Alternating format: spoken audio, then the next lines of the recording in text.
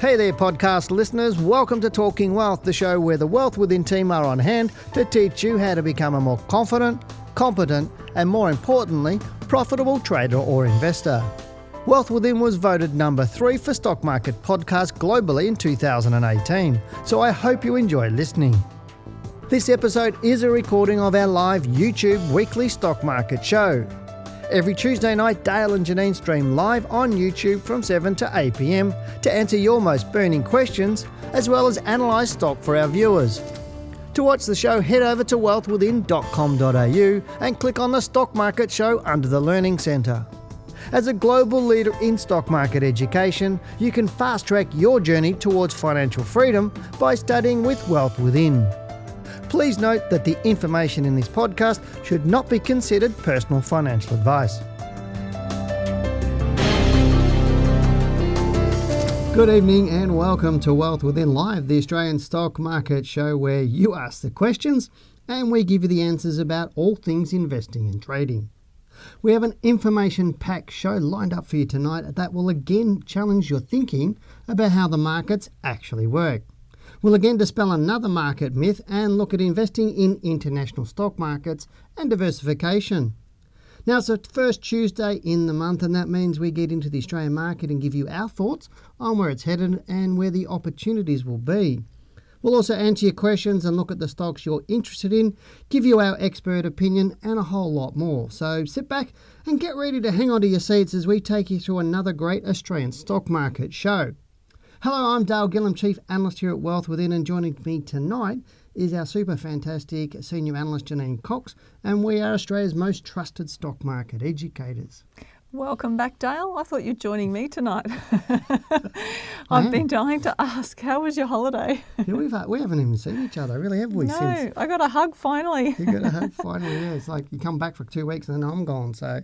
You looked a bit rough, though, when you came back. I was a bit unshaven. I was like 23 You've done your hours. hair today, which is great, Yeah, just for the show. I did. I was becoming the Neanderthal man, unshaven, hair all over the place. First time I've had a tie on in 2 weeks, so which is good. Put on a kilo, did lots of swimming and sleeping and taking it pretty easy, actually. Well, that's so good. Nice. Good for you. I might tell you a story later on. How's Okay. that? We might actually do that. But Now, everyone's waiting to hear the juicy details, so you're going to leave it till the end of the show, are you? yeah, absolutely. That'd be right. Also, come on, guys out there, give Dale a dig about Geelong losing. I've been hanging out for people to make comments about that. You weren't happy, were you? Well, no, because I couldn't even watch the game anyway because I got that. You probably got messages though, did you? No, I got a couple of texts, from my mates, when the game was on, and so I knew what was going on. But I got that. I knew you'd watch the show. Yeah, well, I was watching the show, but the football wasn't on the same night, so Okay. it was a bit different. But I got that KO Sports thing of subscription, and I watch the games, on my iPad or that. Here's me, and I'm in the Philippines on a nice island. I'm watching Netflix off my iPad, but I couldn't watch the football. They wouldn't let me.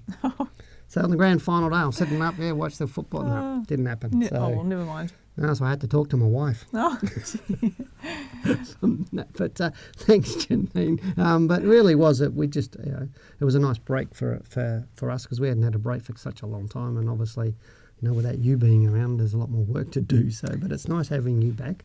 Now, so Dale, and can I help you? We need to put your questions into the chat box. Also, remember you need to help me. No, you don't need to help me. You need to help them. No. Dale needs more help than you guys, I think, at the moment, don't you? Sometimes I do. We need you to put your questions into the chat box. Also, remember to give us a detailed question, right? Not just, what do you think of this stock? We want to know what your thoughts are and why you're looking at it. Do you own it or not? Along with anything else that you can think of. If you do, then we'll do our bit for you. This increases your chances of receiving a response on the night. Yeah, I don't know about you, but I actually don't like that when they just go, can you talk about ABC? It's like, well, tell me a bit more. Okay. We could just say, okay, we don't like it, and then move on. Yeah, we say, it's a stock. That's my answer from now on. If somebody says, what do you think of ABC? I'll go, it's a stock. Actually, I can remember you saying to someone once, it's a dog. Sometimes I even spell it. All right, moving on. It's the first Tuesday in the month, and that means we're going to have a good look at the All Ordinaries Index. Can we please bring up Optima? Now, looking at the chart there, you should have on your screen shortly. Interesting week, Dale? Look, with the RBA making that decision to cut the cash rate by a further 25 basis points or quarter of a percent. It was telegraphed, wasn't it, for the last couple of months? Yeah, I think the market already factored it in. Yeah, I know, because we hadn't had a rate rise for a rate fall for a couple of months, but it's been telegraphed for so long. But I mean, I guess we could have factored that in a little bit more into our thoughts, but we know that when the RBA has a cut, that generally the market is resilient. And that's what's happened, but it means that often it will fall afterwards, doesn't it? Well, it does, and it means that the Aussie dollar is probably likely to fall away a little bit more, which helps some companies. It's detrimental to other companies. Did you watch my report, did you, on the Aussie dollar? No, I didn't. When was that? Was that yesterday? This week. Oh, it was this week. See, I don't even know. I didn't even read that. So, how's that? I must know some stuff. You do. But yeah, it is. It gives a bit of a short-term boost, but it really... If people look for value, and the big end of town drive the market, don't they? Really, and they're looking for where the value is now. And our market must be pretty good at the moment, given that it's holding up so well. I mean, we've been up for a number of weeks already, the last month or so, and now we're just seeing a sideways market.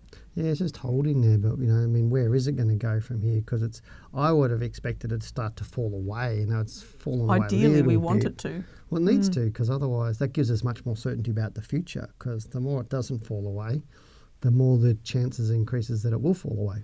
Now, if you're holding lots of stocks in your portfolio, you probably don't want it to fall away if you don't have a set of rules to manage it. But eventually the market will fall away, so you need to be prepared. We're going to move on now. It's time to get into some of the emails that we've received in the past week. Are you ready to do that, or are you wanting to talk about the chat? I thought you were going to talk about the market a little bit more. Look, I don't think there's a lot really to talk about it. I mean, in reality, what can I say? Well, what do you think it's going to do? Every week we talk about the market and it moves up a little bit or down a little bit. And I just think that looking at it in the short term, it may go up a little bit. We've got another chart here for you. There's a potential for the market to move up between 7,100 to 7,200 points. But look, if it does start to pull back below this bar, 27th of September, that's the low of 6,776 points, then we're going to see this pullback that we've been forecasting for a while. Look, I was saying earlier in the week that if the market did pull back closer to, say, 6,600 or thereabouts, we could still see the market move up from there and push on. It doesn't necessarily, it's not a foregone conclusion that the market's just going to slip away like that. No, it's not, and that's the thing. But the more it goes up, that's a more conservative view, isn't it? Well, it is. Yeah. It is a much more conservative view. But if it keeps going, let's say it goes up for the next 2-3 months, right through to Christmas, then what are we going to see on the other side of Christmas? That's what worries me.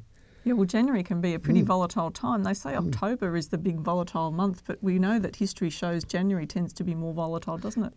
Yeah, it's another one of those market myths. Now, I just want to, there's somebody on the chat, Ricky, saying who shorted the AUD USD today? Well, that's nobody. It was when the AUD drops, when the interest rate drops in Australia, what happens is obviously it makes the Australian dollar less attractive to other people. So they'd be selling, the institutions would be selling the Australian dollar, which would push it down against the US dollar. So it's pretty normal to see that sort of stuff happen. And if our interest rates go up, then the inverse happens. And same with the US dollar when the Fed Reserve dropped the interest rates in the US, the same thing happens. Our Aussie dollar will rise a little bit against the US dollar for the same reasons. It's about when it's all linked to the federal interest rates of countries. And so when you're seeing different countries raise or lower interest rates, it does affect the underlying currency, because the big end of town, the currency market is the biggest market in the world. It's not the stock market. The currency market is the biggest market in the world. And that's why we see so many,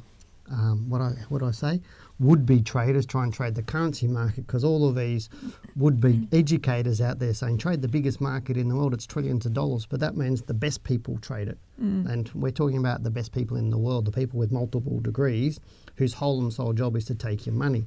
Now, I don't know about you, but I don't know too many people that are better than them, and I find people who are uneducated trying to trade FX, trying to trade against highly trained professionals. Or having done a day workshop. But done a 1 or 2 day workshop, and it's like, well, if you don't think you're a better trader than Janine and I, don't try and trade against us. It could take you 10 years to try and be better than them. Yeah. So it's one of those things. But it is an interesting question. What happened to the Aussie dollar today? And if you'd asked me yesterday, I would have said to you, if the interest rates drop, then the Aussie dollar will drop. Simple. It's just cause and effect. So let's get into the emails right now. What do you reckon? So let's get into the emails now. We received a couple in the last week or so since I'm away, but the first one you can have. Oh, thank you. You're a gentleman. Oh, thank you. My pleasure. First one is from Simon. Simon says, I've been hanging out Simon to say says. that. Simon says, hello, Janine, and g'day, Simon. I enjoyed last week's show. Oh, thank you very much. Did you hear that? I actually watched it live, but I didn't make any comments because I didn't want to put you off. What would you have said anyway? I was going to say, you're doing a really great job, Janine. I'm staying on the holidays indefinitely. That's what I was going to say. Oh, look, last week's show. Okay, so he enjoyed last week's show and he's a new viewer. Okay, Simon, I'd appreciate your views on two gold stocks, SAR and SLR, as a buy, if that's okay. You don't own either of those, and thanks and regards, Simon. Okay, let's have a good look. I've got some the first thing we do is Janine and I will never tell you what to buy and what to sell and when to buy and when to sell. So that's nothing we're going to do because that gets into financial advice. So, but we'll have a look at the stocks for you. Okay, Sasa and Mineral Holdings, SAR is the code. Now you can see I've got the monthly and the weekly chart. If we look at the screen there, I've got a really interesting point here. I think I've talked about this stock in a previous recording actually, but if you look at that bar of August 2019, we've got a huge reversal. Now the interesting thing is that, okay, the gold price is rising, SAR is actually reversing, and this often happens at tops where you see these types of moves. Look at what happened previous to that. A nice big reversal in February 2019, and then it was down for a few months. So it could move higher. It'd need to get strongly above the high of 393 for me to be impressed by it, but still it's going to be a challenge for this stock to break to a new high. So let's have a look at what the weekly chart shows. Right now it's poised, moving sideways over the past few weeks. In the short term, for a short-term opportunity, it may break above 371. But there is a lot of resistance around that $4 mark, so it may hit its head there and find it quite a challenge to continue higher. 420 it could get to, 420 at best in the short term before it pulls back again. But, I mean, for that sort of move, I'd rather see it move up somewhere into this range and then just go sideways for a while, and that's what I'd be expecting for SAR.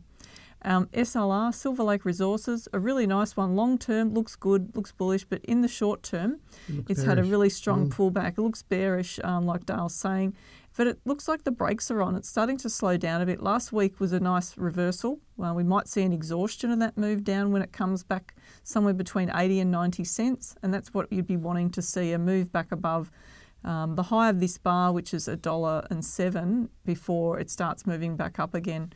But it could come down for another month potentially. Have you been doing any correlation between gold and the Aussie dollar?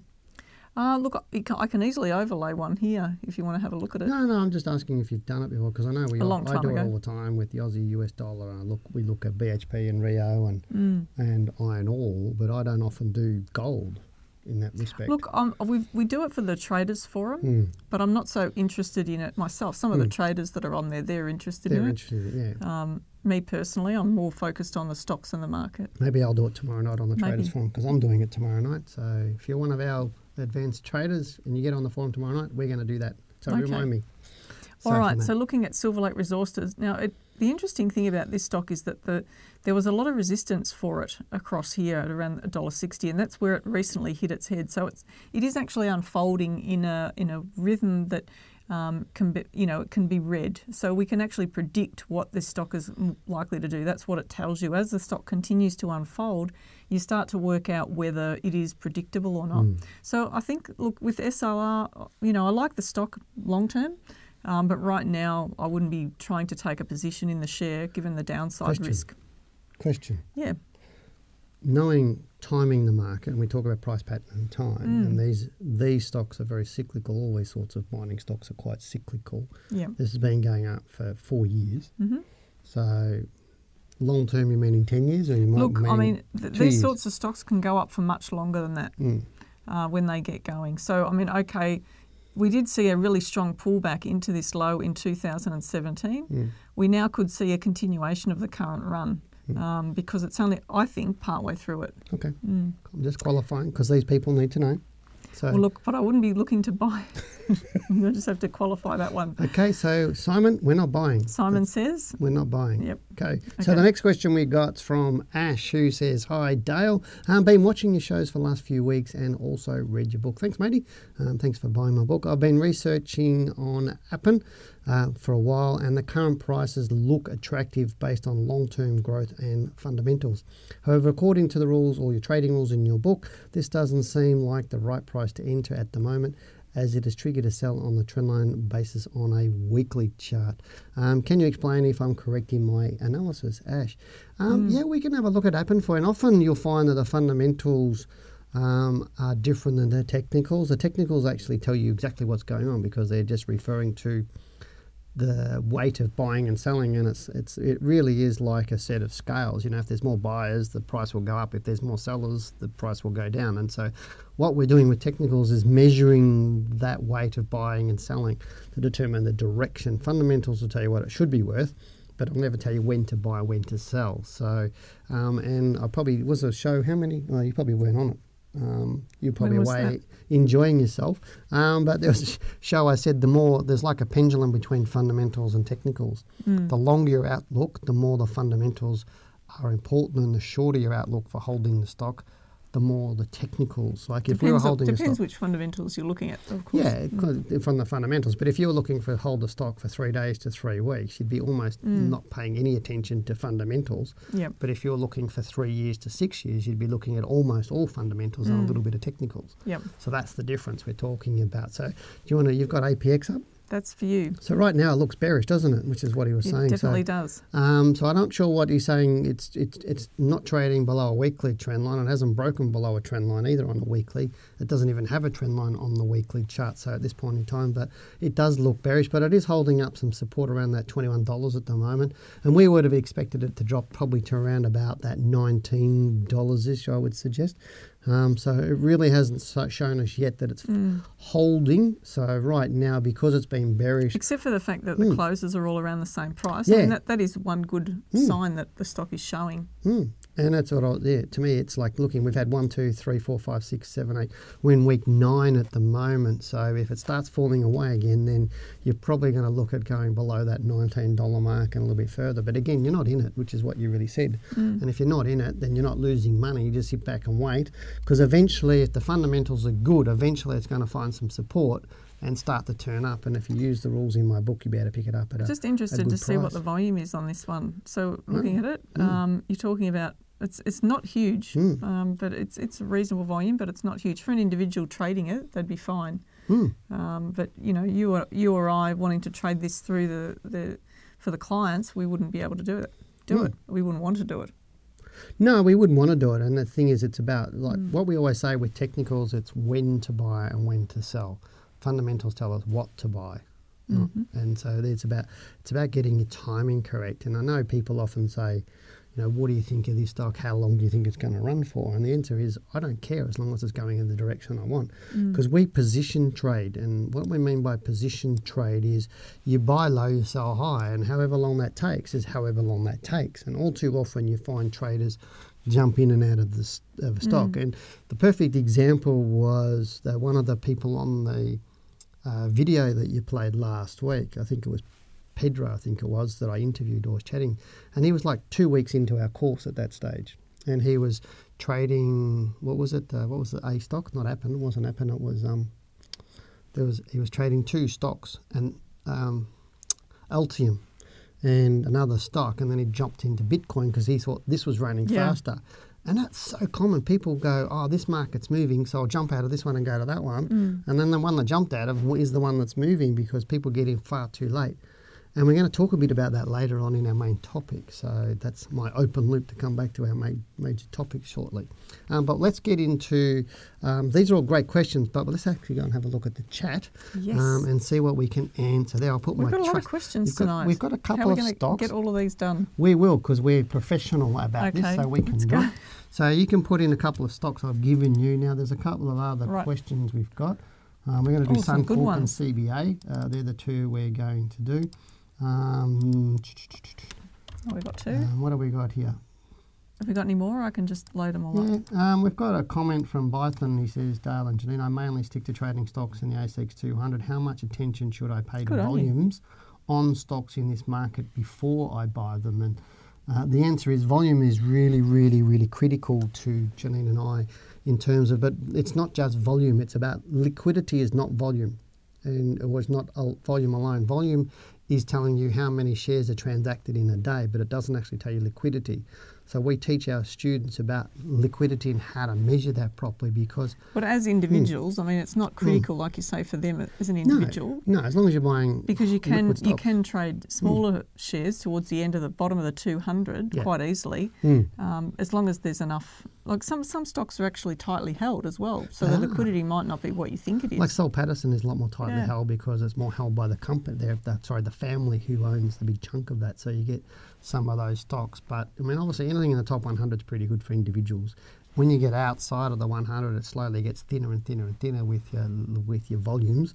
But a lot of individuals, unless you're trading, hundreds of thousands of dollar position sizing, it's not a huge issue. 200 is still fine. Yeah, so you're still fine in the top 200. You're going to get more liquidity volatility. Changed a lot from following the GFC. So it did. But you got to watch anything outside the top 100. You're going to get a lot more volatility from market movement because anything in the 100 is much more heavily supported by institutions. Yeah. So anything outside the 100. So when a stock clicks over being 101 through into the 100, all of a sudden it clicks into a new index, the top 100, and then all of a sudden the big institutions will put more money into those stocks. So sometimes it can be really good to watch stocks that are around those levels because they can see a benefit to being pushed into the index in the 100 from the 200. So that's a really good question. Also a dollar stock too, if you're looking at stocks and they're around the dollar mark. Yeah.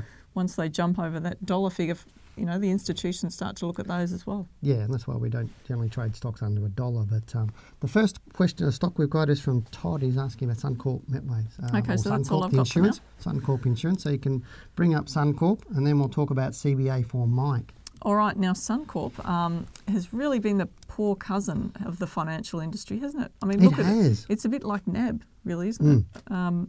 It really hasn't moved on. You could say even Wesfarmers for a while there, traded sideways, but this has been much more volatile. I do like Suncorp, for the longer term, but only when it's met certain rules, and there are some really good rules for Suncorp to be able to trade it short, medium and long term if you do your back testing and you really study this using the rules that we teach. So Suncorp on the monthly chart, around $13, $14 mark, we could see it move up closer to that $15 mark over the coming months, and it looks quite good right this week. A nice strong move so far. We're seeing it trading around $13.65. Did it trade today? Still resistance around this level though. Look at it all the way across there. So look. Todd's asking about today. He said, I was just wondering, have Sun on my watch list yesterday. So went there off we my go. trading platform today. It's a zero. What's going on with the stock? So it's probably had an announcement. Yeah. And so it was suspended from quoting for a bit.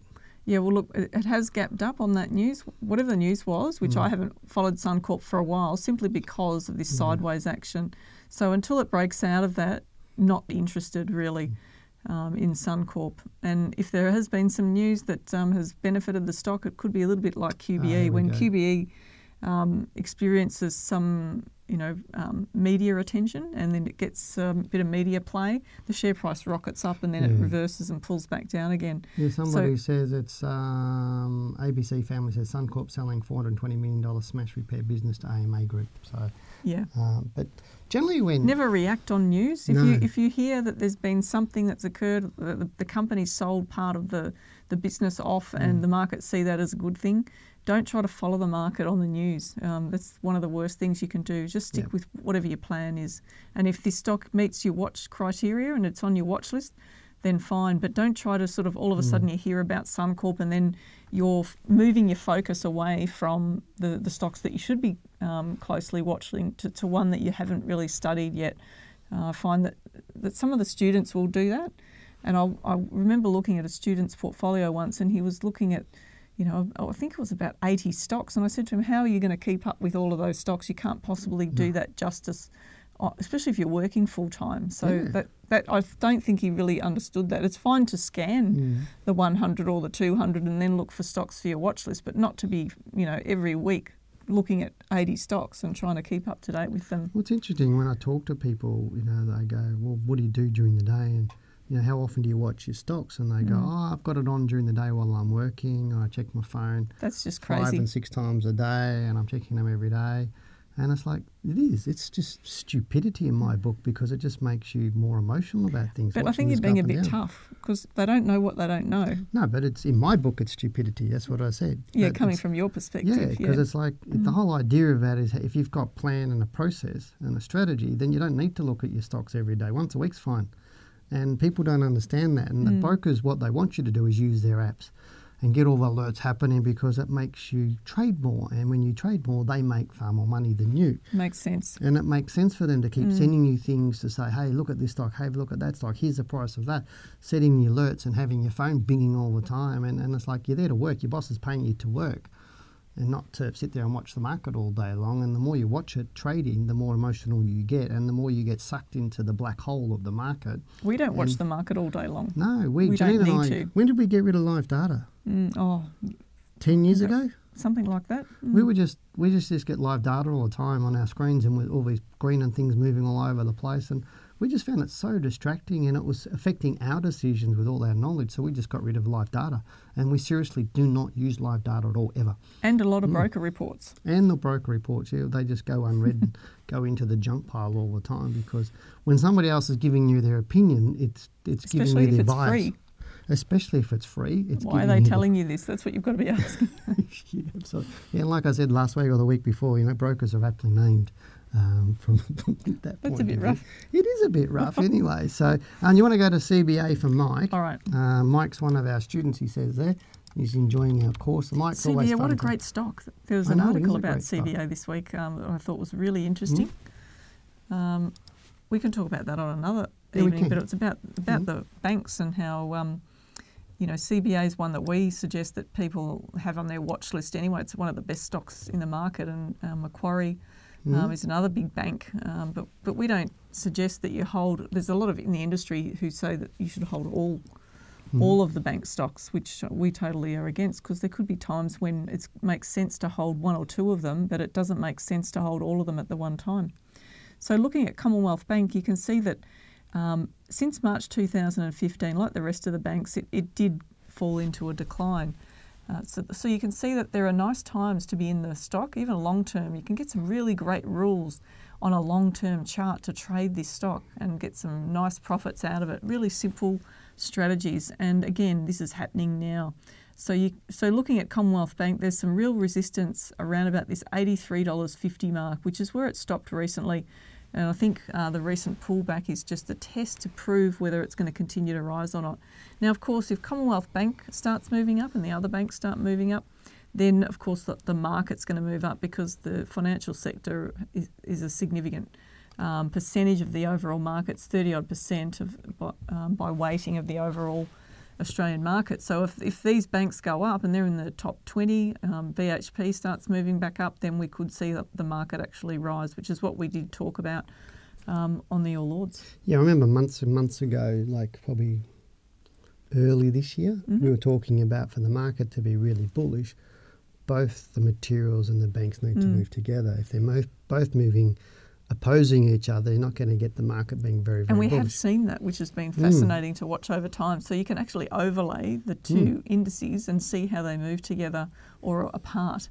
A lot of people don't understand that when you're looking at the top 20 stocks on the market, we're talking about 11 of them are financials, from memory. And then you've got your BHPs, your Rios. We've actually got a growth mandate and a top 20 mandate. And what do you think's the most popular? Most people go for the growth.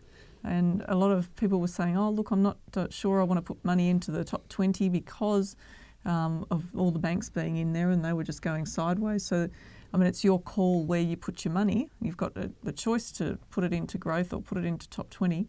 But it's interesting, isn't it? But if the market's moving up, that's what's moving it. It's not the rest of the market. It's the big 20 that are moving the market, because the big 20 are, is it 60% of the market? Look, I'm not sure what the materials is at the moment, but I know that the financials is around 30-odd. Yeah, but with all of the 20, it's well, with over the 50, REITs, I think that the financials is around 40. Yeah. And so, you put the materials onto that, and, it's a main part of the market. You're right. I know the top You've got to 50 be watching is those about sectors. 80% of the market or something like that, so the top 50. But that's what you're looking at. If the market's going up, it's the top 20 driving it, mainly because anything outside the top 100, the percentage of weighting it has on the index is low. And then outside the 200 is even worse. So you just have to have a look at the indices and overlay them, and you can see they pretty much move together most of the time. Well, that's one thing you can do when we get to the indices, which is next week the indices in the market? I can't recall. Sectors and indices, so maybe we can do that next week. You've got the list and I can't remember. How's that? So you've got to come back next week to see Janine do that. That's my promise to you. But let's go and look at AMA for ABC family. So let's go and have a quick look at that, and we'll have a look, and then we'll get into the main topic for tonight. So, look at that. Now, this is a really interesting pattern. It looked like it was going to roll over and trade. It's trading sideways for how long is that? Since October 2015. It's about 4 years. So you made nothing really in that time except for a few dividends if you actually managed to hold it during that volatile time. But let's just have a look at the volatility during that period. Up and down 33% range, you wouldn't be hanging on for that. So looking at it now, it has broken out of that move and now is pulling back again. So it's really not trading at any different price. It's trading at $1.21, which is what it was trading at back in January 2018. So this is why it's really important to understand these stocks. Look how illiquid it was at the start here of the chart. You've got a bit of history, which means it can be back tested. We can do some good analysis on this stock. Looks like based on that, it's got a history of moving sideways for a couple of years at a time, doesn't it? It does, yeah, because it did the same thing in 2011 all the way through to 2012, and then this period here, 13, all the way into the low in 14. So you're right, it's quite typical to see that happen. We look at the right-hand side of the chart, and we're seeing now that the stock's actually coming back just to test that sideways action that's occurred there. So we could see it drop further, maybe about $1.10. But remember, the dollar mark is really important for the stock. It needs to stay above that, otherwise there could be a much bigger sell-off on it. Something to watch there for AMA. It is. It's one, but right now you'd think it's going to go down a little bit more. I'd say that, yeah. Look, if it closes up strongly towards the top of the bar at the end of the week, then I'd change my tune on that. But it's important to have two sides that you're looking at. So if the stock does X, then we're thinking, that it's likely to go up. If it does Y, then it's going to continue to fall away. It's that simple. Remembering that's only 2 days of data, Monday, Tuesday, and that. Oh, that's true. Time. So we do Thursday. You need to wait for at least Thursday to see where it's going to go for the end of the week. Yeah. So if you don't own it, don't get it, and if you do own it, make sure you got a stop loss, as we always say. That's very wise. But right now we're our topic for tonight. That's where we're up to right now. This is a good one. It is. I've been wanting to do this one for quite a while, but we need to really set it up with all the other ones that we did in terms of portfolio construction and diversification and risk and money management and a whole range of things. So we needed to get to this point for everybody, because it's sometimes people say to me, "Oh, can you teach me this?" And I go, "I can, but I've got to teach you 10 other things before we get to that, because as Janine said earlier, you don't know what you don't know, and often just giving you an intellectual understanding of something is nowhere near good enough." And I was saying that to somebody yesterday. It's like, I can say intellectually I understand how to lay bricks. The guy picks up a brick, he puts a bit of cement down, you shove the brick on top of it, you just bang it with your trowel, wipe a bit off, and then you slap another one and you keep doing it. But you wouldn't want me to build a fence for you or a house. You would take ages. I would take ages, and it would be a pretty crappy house, and it wouldn't be straight. And two, and this might sound sexist, but I don't know how your legs would look in the shorts that the bricklayers wear. Serious? Yeah, but it is. But he doesn't know what to say to that. But I don't know to say that. But intellectually, I know what they do, and it's the same thing. I intellectually know what a hairdresser does. But would you let me cut your hair? Hell no. Hell no. You wouldn't let me do it. Would you? So the thing is, a lot of people. Did you have a bowl haircut when you were young? No, never. No. No, I used to get a haircut just before the start of school. Every year, and that was it. That was once a year, and so it would grow all year long, and so summer I had long blonde hair all summer. I've seen photos of you. Yeah. That was Cousin It, wasn't it? Yeah. I'd be surfing down the beach. I was a lifesaver down the beach surfing all the time. So, and then I'd get my hair cut at the end of summer, back to school, and that was it. Saved my mum heaps. Right. Yeah, saved my mum heaps. And the girls liked long blonde hair, so that was pretty good. Didn't hurt my chances. I started this. I know you started this, but let's get on to the topic. What I was actually saying was that most people only have an intellectual understanding of a concept rather than a lot of knowledge about it. And so just because you think you've heard the word trend line doesn't mean you know how to draw a trend line. True. And most people, when I say to them, do you know how to draw a trend line? They go, yeah. And I go, how many rules have you got? But most people look at it and they think it's just a line. I can draw it. It's just a line. I can draw that. I can tell you that a lot of the students will tell you that's BS. You can't just draw it if you don't know what the rules are and you haven't actually practiced it and had someone who knows more than you actually check it. Oh, yeah. And it takes hours of work. It took me a long time to get trend lines. Geez, I get, because I talk trend lines in my book, I get people who read my book send charts in with them drawing trend lines on them, and most of them are SHIT. It's like, no, go back to... No. We got 5 rules, 6 rules. And if you can't get it right, then of course your back testing is totally flawed because it's a scientific experiment that you apply something, and if you can apply it and then get a certain result, and then I can take the trend lines and apply it and get the same result, then you know that you've got it correct. But you don't know what you don't know or what you're missing until someone who's got more knowledge than you looks at it for you. Yeah, I was talking with one of our students a couple of weeks ago, and I was saying to them, we're talking about it, he goes, I'm practicing. I said, well, that's great, but practice doesn't make perfect. Perfect practice makes perfect. Okay. So how do you know you're practicing perfectly unless you get somebody like Janine and I to check you practicing perfectly?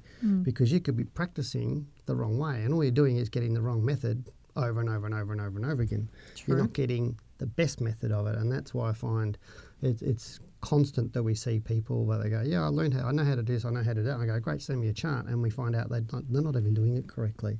And so that's why it's about having those people checking. That's why our course is so successful for people, because you've got real traders who are really qualified checking everything you do and making sure you not only understand it, but you can do it, and you can do it over and over and over again properly. Because as Janine said a little bit earlier, is if you're applying it incorrectly, then it doesn't matter how many testing you do, you're still going to get it wrong, and your test results are going to be inconclusive. And you'll be relying on back-tested statistics that are actually flawed. So when you go to take a trade, you think you've got an 80% probability of getting it right, but in actual fact, it might only be 60%. Correct. Of the time that you actually get a winning trade. Imagine jumping in a Ferrari and you haven't tested the brakes work. That'd be good fun anyway. But let's get to the topic anyway. It's about diversify or diversify. And that's diversify is a technical term? It's a technical term I came up with in my first book, and a lot of people thought, wow, what is Dale talking about, diversification? Because a lot of people over-diversify or practice diversification in the wrong way, and that's really what we're saying about is there's so many terms out there in the marketplace that we see, whether it's on the media or whether it's reading books or on YouTube or whatever else. And people see that and they believe that's true, but then when they try and test it, they don't understand it and they're not applying it correctly. So, when people look at investing in international stocks and international markets, they do so because they think they're diversifying and they're going to get better opportunities. Now, it's a well-known fact that men in the financial services industry suggest you should diversify within asset classes in order to reduce your risk of your investment portfolio and increase your returns. Now, some would also argue that investing in international markets can lower risk without sacrificing returns, and I think that's a whole lot of BS. However, it's important to understand that this is a gimmick and it will cost you dearly over the long term. Now, in Australia, the industry's catch cry for suggesting that you diversify into international equities rests on the fact that the Australian market represents less than 2% of global markets. Well, who cares if it's only 2%? According to the experts, this means most investment opportunities are available offshore. Similar catch cries exist in other markets. So, for example, in the US, many major institutions claim international stocks have outperformed US stocks over the long term. So to substantiate the claim, they present selected timeframes in an attempt to convince investors.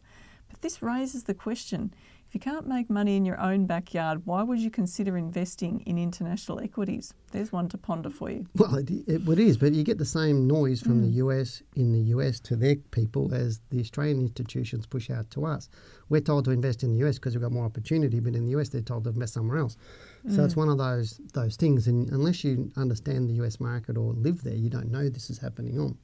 Now, you only have to watch a child in a lolly shop to know that more choice leads to total confusion and panic and overwhelm, and neither is a good state to be in when you're trading the stock market. In my book, what we're really talking about is diversification. And it really is. It's like if I said to you, pick red or black, you're going to be able to pick that very, very quickly. But if I gave you 26 colours, I said pick a colour, you'd be sitting there for 5 or 10 minutes going, oh, I like that, maybe. And then it's always about FOMO, the fear of missing out. What if I pick this and that one's better? And that's what people get when they've got more choice. And that's because you not only have to be content with market risk. Now, when you're investing overseas, you don't only have to contend with the market risk, which is systemic in our market. So as soon as you get into the market, you get market risk, or it's what they call a systemic risk.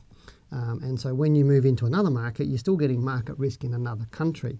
Now, that requires more time and knowledge and skill for you to do so, but it also exposes you to fluctuations in exchange rates, which have the potential to worsen your returns. Now, particularly if the dollar is appreciating against the other currency. So if the Aussie dollar is going up against the US one and you're buying US stocks, then whatever you're making on those US stocks will be diminished. Now, given this, why would anyone consider diversifying their portfolio to take on more market risk, let alone additional costs associated with investing in international equities? So in investing overseas, you actually take on a lot more risk. You're not lessening your risk, and that's really what we're trying to say here. Now, the industry further substantiates its support for diversifying international equities by suggesting that this asset class outperforms other asset classes over the longer term. However, the majority of institutions also diversify their portfolio into cash and bonds, which underperform equities and property by a considerable margin over the longer term. In fact, cash and bonds pull down the overall performance of a fund. Given this, it would seem that while diversification was devised as a way to minimise risk, many in the financial services industry also use it as a way to reduce profits. Now let's actually have a look at the image on the screen. Research conducted by Fidelity International on 30 years of investment returns further substantiates our argument that global diversification is detrimental to your portfolio. The table on the screen shows the growth of $10,000 over the past 30 years to December 2016 for Australian and global shares. The returns represent the average annual return and assume all dividends have been reinvested, and this trend has continued. Now, as you can see on the chart on the screen, or the new chart on your screen right now, according to Fidelity International, Australian shares have continued to outperform global shares by a significant margin. Now, I can hear some of you saying, what about the massive bull run on the US market since the GFC? Wouldn't we have been better off diversifying into this market? Well, unfortunately, this view is contradicted by research by Cufflinks, which compared the total return with all dividends reinvested from investing in the Australian stock market versus the US stock market after taking into account inflation. Now, this is a trick. It's about what's the real value of the growth, not just what the actual index did. Now, but it was also, as I said, took into account inflation, but before taxation and broking costs. And from 1900 to the end of 2017. Oh, that's a substantial data set to be huge measuring data set. Across. It's well over 100 years here. Now, interestingly, looking at this new image, the article demonstrates that the total return for Australian investors has been virtually the same as for American investors, or in local markets, taking into account a currency and inflation, as we mentioned before. Now, the return on investment from both markets average around 6.6% in real terms over 117 years. Now, although the total returns were the same, you can actually notice there were large differences for long periods of time as Australia and the US took turns at having bigger booms and subsequent bigger busts, as you can see on the screen right now. But as we've previously stated, why would anyone want to contend with the higher risk, let alone higher costs, of investing in another country when the benefits of operating a concentrated portfolio in their own country are so much greater? So what Dale and I are suggesting is for you to not be fooled by the cliches or mismarketed by institutions. And remember, often those prompting them are focused on lining their own pockets, not yours.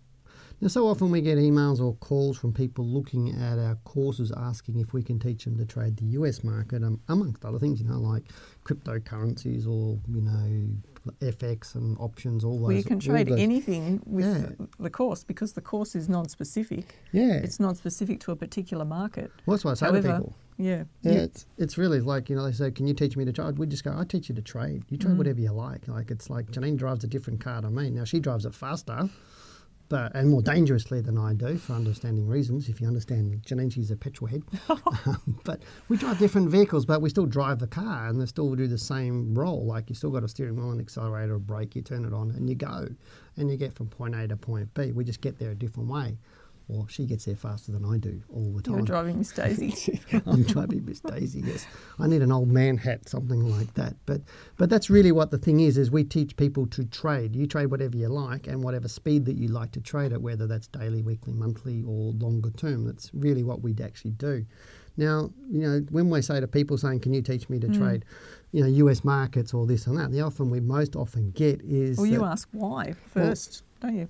Yeah, I said, why do you want to trade the US market? I say, because they really understand what their motivation is. And they often say, oh, there's more stocks in the US. But now you have some statistical evidence that this pursuit is not going to gain you anything. And when you add on to the fact that what we talked about in our previous shows about portfolio construction and the management of the portfolio, and then the argument for diversifying into other markets pretty much gets blown apart.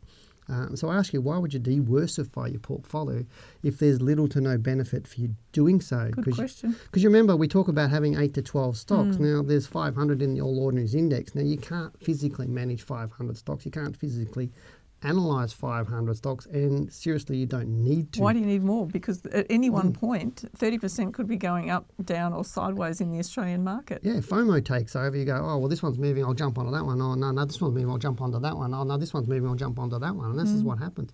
If you've got a smaller group of stocks that you look at, you're much more likely to get them when they move, and you'll be much more confident in managing the trade. So less is better, not more Trading is less better. and having less stocks. Correct. Yeah. And that's really what it's about. And often people, they have this real misguided belief that, I'm going to go to US because Facebook's doing this and, Amazon's doing this and there's new technology. Well, Afterpay has done really, really well. A2 Milk and Bellamy's have done really well.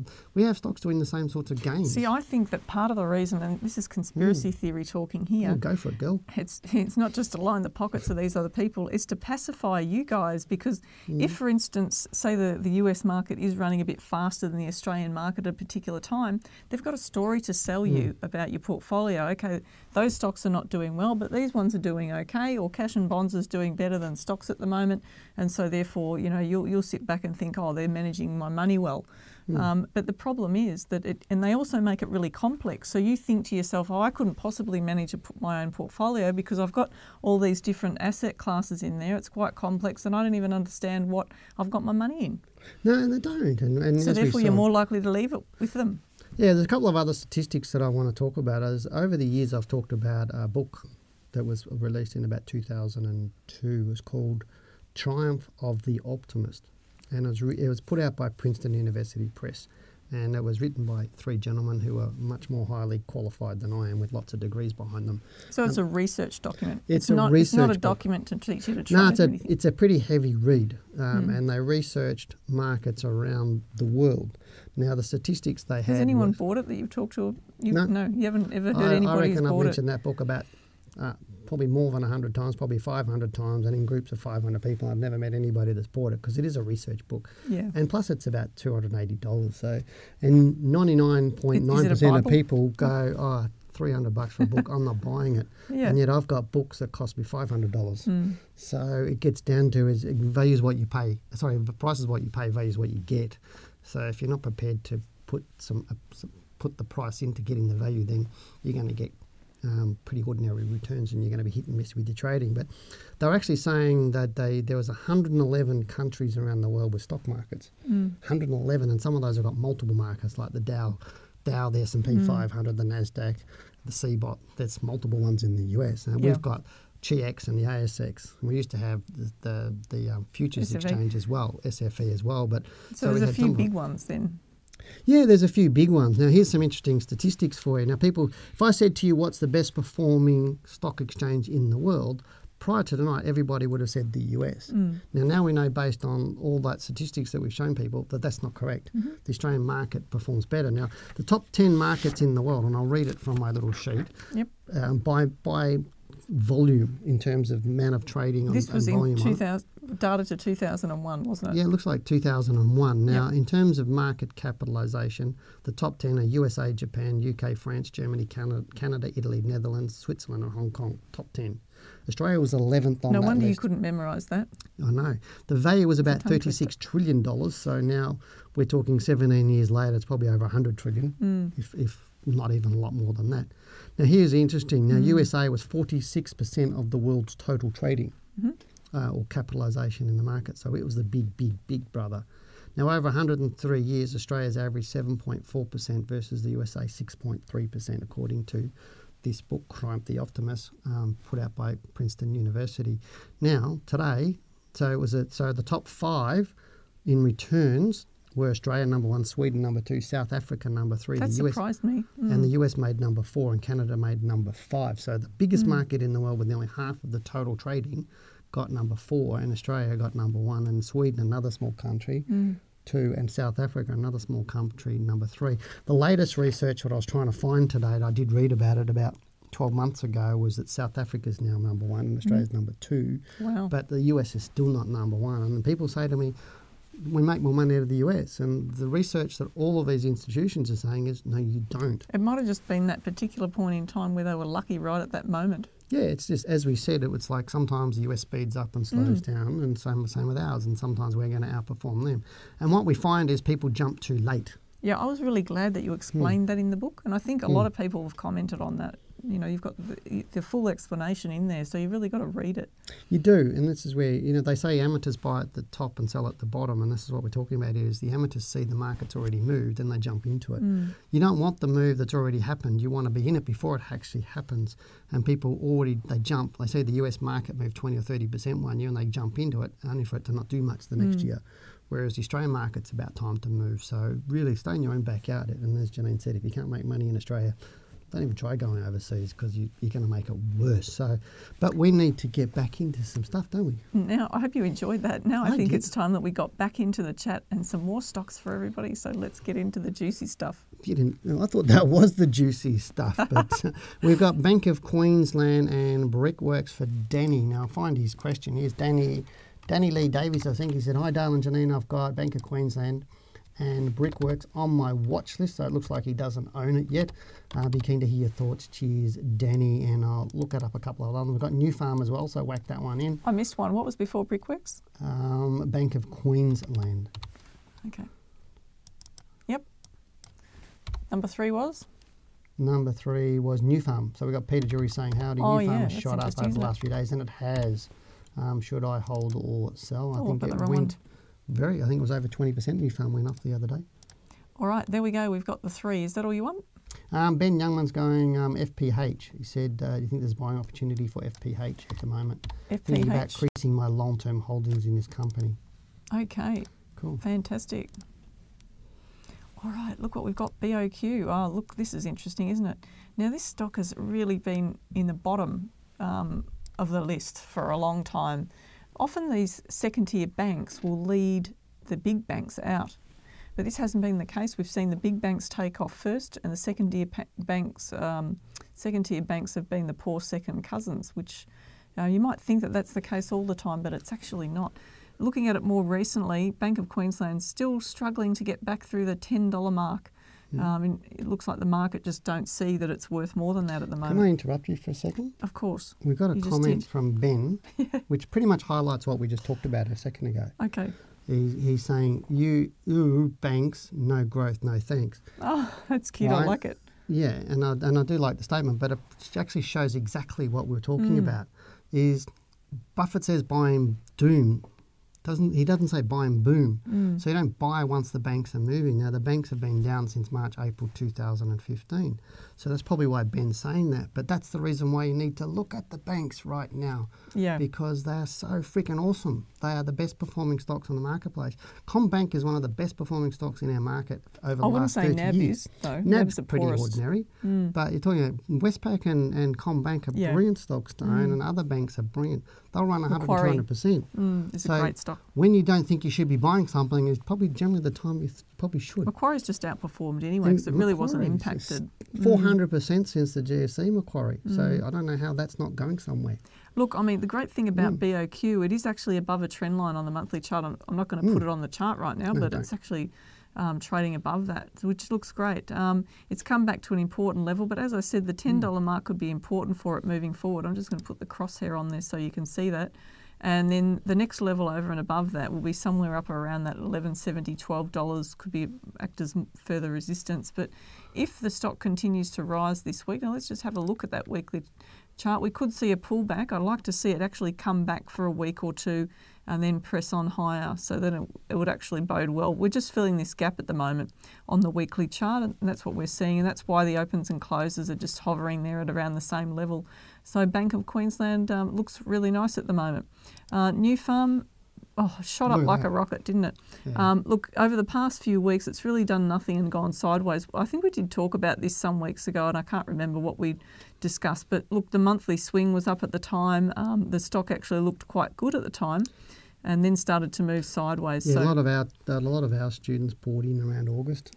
August. Look, I mean, the market often knows what's going on before it actually gets announced. And when I see these sorts of pullbacks here, I'm really sus on the whole thing that goes on. Because then, of course, and I'm not saying that this is what occurred, but I'm talking about another example where there was a takeover, and the stock actually was sold down prior, and then it shot up, and then they were able to announce that we're offering a huge premium to what the 5-week moving average was, or whatever the VWAP was, the volume weighted average was for over a period. And so it makes it sound really good to investors, but in actual fact, the stock had actually traded down prior to the announcement happening. Correct. And there had been negotiations going on or discussions happening with board members, and then the price had fallen away. So, what I was thinking was that for that particular stock at the time, it was actually worth, the gains were insignificant in my opinion, and it was actually not, the offer was actually below what I would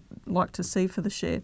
So often when I'm looking at stocks and I see them gap up on news, I'm actually looking at it to see, well, what is it really worth? But not from a fundamental point of view, more from a technical point of view.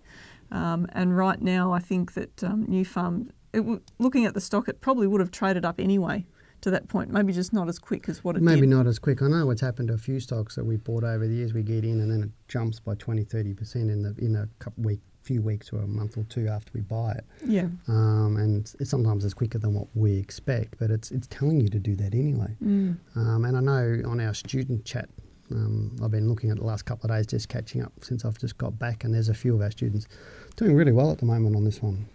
Just using some simple rules, which is really, really good. So we've got... had they done the diploma or what? These are just diploma students. Mentor? Just diploma students. Are these the ones you're mentoring? No. These are just ones. So the private group in our Facebook page just for diploma and advanced diploma students. Okay. So not trading mentor students, but it's just diploma and advanced. But even on trading mentor rules, you could have got in on that. Yeah, they would have got in if they were looking at the stock. Yeah, because I know I did look at it. I think I did analyse it for the trading mentor students a month or 2 months ago. I think I had a couple of questions on it. But we've got Fisher and Paykel. Isn't Fisher that and Paykel? interesting? Have we? Yeah. Where's that one? FPH, that's not on my list, is it? No, you read it out to me. Oh, did I? FPH, look at that on the monthly chart. You can see there, nice trend up. The stock is continuing to, just that angle of the trend is just holding, isn't it? It's beautiful. Let's get, we got a trend line up there. This is actually not a trend line I'm drawing. It's just the angle of the trend I'm most interested in, but it's continuing with that sort of trajectory. And you can't ask more from a stock than that. But looking at this, interesting that the stock actually made a lower low in August 2019, lower than that prior low, and then continued to rise. This could indicate that it's heading towards a slowdown because these tops here were quite close together. If it tops out again in a month or so, then we may see a bit of a slowdown on the stock from there. So looking at it right now, it looks solid. I'd wait to see what it does at the end of the week. But if you're holding the stock, I'd continue holding it. It looks good. Okay. All right. So that's FPH. Ramsey we're looking at. Ramsey and Blackmores. So eCorso is asking about Ramsey, and then we've got Blackmores by somebody. I'll do Ramsey quickly. Danny, Ramsey, Dale Thompson, I think, wants it, I think. Ramsey looks good. It's just come off a bottom, a nice bar. I'd like to see a few weeks up yet. before we know that the low's in, but it looks like it could be in. It had taken out this low here in April 2019, which has just come back and checked that bottom there. But notice how the close on last month's bar was really strong. I'll just open up that chart so you can see it. You don't have to get your magnifying glass out to see what I'm talking about. You can see there the close is actually really high on the bar, which is nice to see. Not quite above the open, but it's a good move nonetheless. So we'd like to see this stock push back up. There's a resistance level there at about 68.70. We could see that move happen over the coming weeks. So continue to watch Ramsay Healthcare. The next one you had on the list was Blackmores. Do you buy their vitamins? The Drunk Ninja's back on. And he's asking everybody to like it. I noticed that last week. Drunk Ninja. You get a couple hundred people watching the show, but you got 30 likes. And it's like, well, why don't people like it? If they're watching the show, like it. Yeah, that's exactly right. Thank you. Support the show. Looking at the stock, you can see a really nice orderly pullback. Now, you might be thinking to yourself, what's Janine talking about? But this is a specific pattern, which if you study the market as we teach it, then you'll understand what I'm talking about. It looks like it may be reversing that trend down. We don't have confirmation yet, although this week it's actually moved higher than last month's bar, and that's a really good sign to see, but very early days yet for the longer term. Off the bottom, you can see a few weeks up, which looks really good, but it's met a resistance level there. Over the short term, we can see $91.50 is holding it back. So we're just seeing a little bit of a sideways there at the moment. Sideways move, and you can see why. Looking at the bigger picture, it could move up closer to 90, 91 before this tops out. So it'll be interesting to see where it closes at the end of the week. But look, even though this looks great for the stock, I really would like to see it actually pull back, test support from the sellers. See if we can exhaust the sellers and then see the buyers come back into it again. Because remember, when stocks make lows, you're often seeing speculators trying to get in at the bottom before the big money starts to move back into it. And once the big money starts moving back into it, they'll actually be trying to buy up the stock, and you'll see it move sideways before it then kicks higher. And when we see these sorts of moves happening, the big money's starting to offload it. And that's what investors often don't realise, that broker reports come out telling you that, oh, this is a great opportunity, and often company announcements happen around that time, but institutions are already aware of what's likely to be announced at the time. I think people don't understand that, do they? No, and this is one of the things that I observed and monitored when I first started trading the share market and charting stocks, and you told me to hand chart, and I, instead of hand charting a few, I hand charted 20. Because I was just so crazy about the share market, but I also observed what the announcements were, because that's how I started in the share market, actually following announcements, following people's reports, and finally realising that I was following the wrong stuff. And then watching what was happening with the share price when those reports come out. So I'd suggest that you take notes and observe that sort of thing and watch what's happening with the price action over time. Not just that week when the announcement comes out, watch it in the lead up to the announcement, and then weeks and months later to see what unfolds. It's really fascinating. I know when I used to do, remember the Seeds of Wealth seminar I used to do years ago, that's now a DVD, that's for our investment pack called the Seeds of Wealth. But I used to do that 3 hours live, and I used to talk about how brokers work, and people don't understand with a broker they get paid commission, and they only get paid when you trade, when you buy or sell. And what people don't understand is you're not a big client. With the big clients for the brokers are the big institutions, so the big fund managers, and so they make 90% of their money at least from the institutions, because they're the ones trading every day. Even through a GFC, institutions are still buying stock, because if they're selling, somebody's selling, somebody's buying. You can't sell a stock unless somebody actually buys it. So the brokers actually work for all the institutions, and if Mr. AMP is selling, let's say he's selling a huge chunk of BHP, he's giving it to the broker to say, you need to sell this many BHP. Now the broker's going to go out and go, oh, now what do I need to do? I need to get a market for people to buy BHP off Mr. AMP or Mr. BT or whoever the big end of town is. And so they put out a nice report saying buy BHP, because they're asked to sell that stock on behalf of the institution. So that's exactly what they're going to do, because then they earn the commissions from the institutions, but they earn the commission from selling it to you. And their job's made a whole lot easier if there's been a nice report that's come out. Yeah, and so they just wait for the nice report so they know what's happening, or BHP says, oh, we're going to do this or we're going to do that, and then they go bang, and then they sell off the stock for AMP, and we see that. And people don't understand that. The brokers, I know lots of brokers, and there's a lot of brokers that are good friends of mine, but would I ask them for trading advice? Never. because their job is to buy and sell an asset, and that's all they do for an institution and selling it to somebody else. And it's like, I ask people, do you trust real estate people? You know, and the answer is 99 times out of 100 is no, I don't trust a real estate agent. But that's really what a broker is. It's a person in the middle of the transaction, satisfying a buyer and a seller. Now, I know 2 real estate agents that I trust implicitly. Both are personal friends of mine. And they're the only 2 people I'll ever listen to about property and let buy or sell property for me. Because I've dealt with a lot of real estate agents. And we know how colourful they make the things sound in the property, and they hide all the defects in the property. Well, brokers do the same thing. They're not going to tell you the bad stuff. They're just going to tell you the good stuff to make you buy it, or tell you bad stuff if they want you to sell it because the institution wants to buy it. So, and really, that's really how the market actually works. And I remember I told a story years ago about getting all the big glossy brochures from the brokers. Yep. Every year they put out what's good.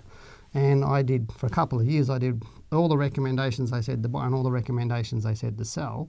And I watched them for the year, and I did that same 2 years running. And 2 years running, the sell recommendations outperformed the buy recommendations hand over fist completely. And I went, well, that tells me I'm not going to use a broker for my recommendations, because they're not serving you, they're serving somebody else. Unless you understand how to buy and sell and manage your own portfolio and do your own research and know why you're buying and why you're selling and how you're managing your portfolio, then you're going to be at mercy to all this misinformation and not having a good portfolio. And that's really what we're trying to help you understand is with this diversification tonight is you don't need to go outside, just look at a smaller number of stocks and trade those, and you'll make far more money. So you'll actually do less trading, you'll make far more money.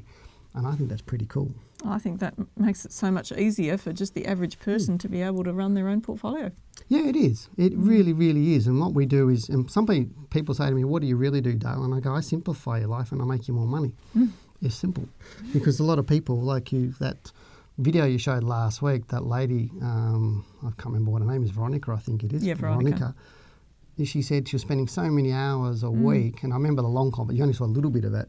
She said, I spend hours and hours every week researching, reading reports, reading books, doing all sorts of stuff. Yeah, why? And she said, you're going to I've done that, you've done it. Yeah. We've all been there. Yeah. And she said, Dale, you're cutting out all the crap for me and giving me a targeted thing, so I'm spending less time to get better knowledge so that I spend less time later and make more money. It's really what it's about. And people don't often realise that. So I used to spend hours just reading through all the articles in the Fin Review, and I'd cut out important articles that I thought, okay, I've got research on this, I've got research on that.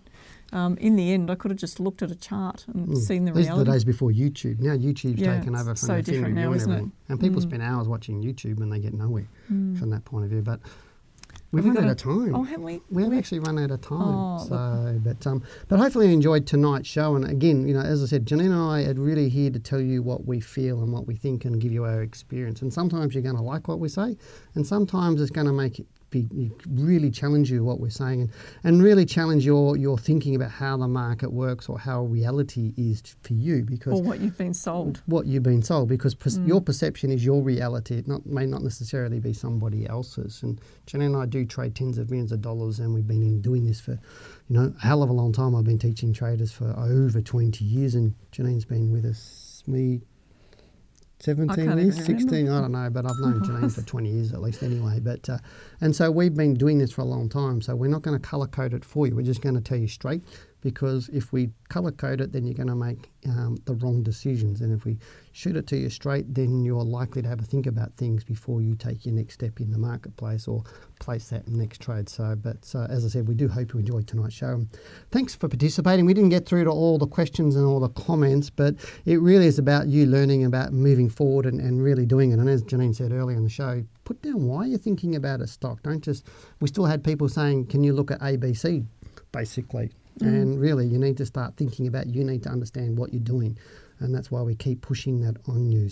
But thanks for participating. If you'd like to see the show grow, then remember to share it on your social media and put that like button, click it right now, like the show, and also subscribe to the channel. But tell your friends and colleagues. The more people that join, the more we can share and the more Janine and I can do. We've just bought some more equipment.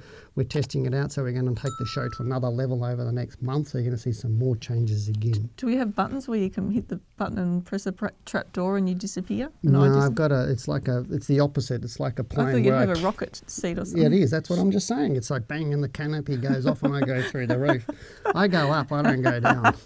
Also, make sure that you put this show into your calendar so that you're back online next Tuesday at 7 p.m. If you cannot be with us live next week, we're always happy to receive your questions. So send them to info@wealthwithin.com.au. Just type Wealth Within Live in the subject line.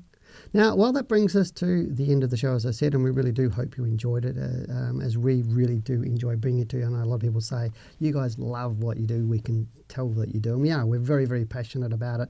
And we love you to make money. And that's really what Janine and I are here. If we help you make money, that's better. So, but thanks for taking part. We'll see you again next Tuesday at 7 p.m. So for now, goodbye, good luck, and good trading. Are you going to sing the Geelong theme song as an outro? We are Geelong. Goodbye, we're the greatest team of all. Happy trading. Bye, guys. Thanks for listening. This podcast is brought to you by Wealth Within, a global leader in stock market education. For more information on our courses or to listen to more Talking Wealth podcasts, head over to wealthwithin.com.au and click on the Talking Wealth podcast under the Learning Centre.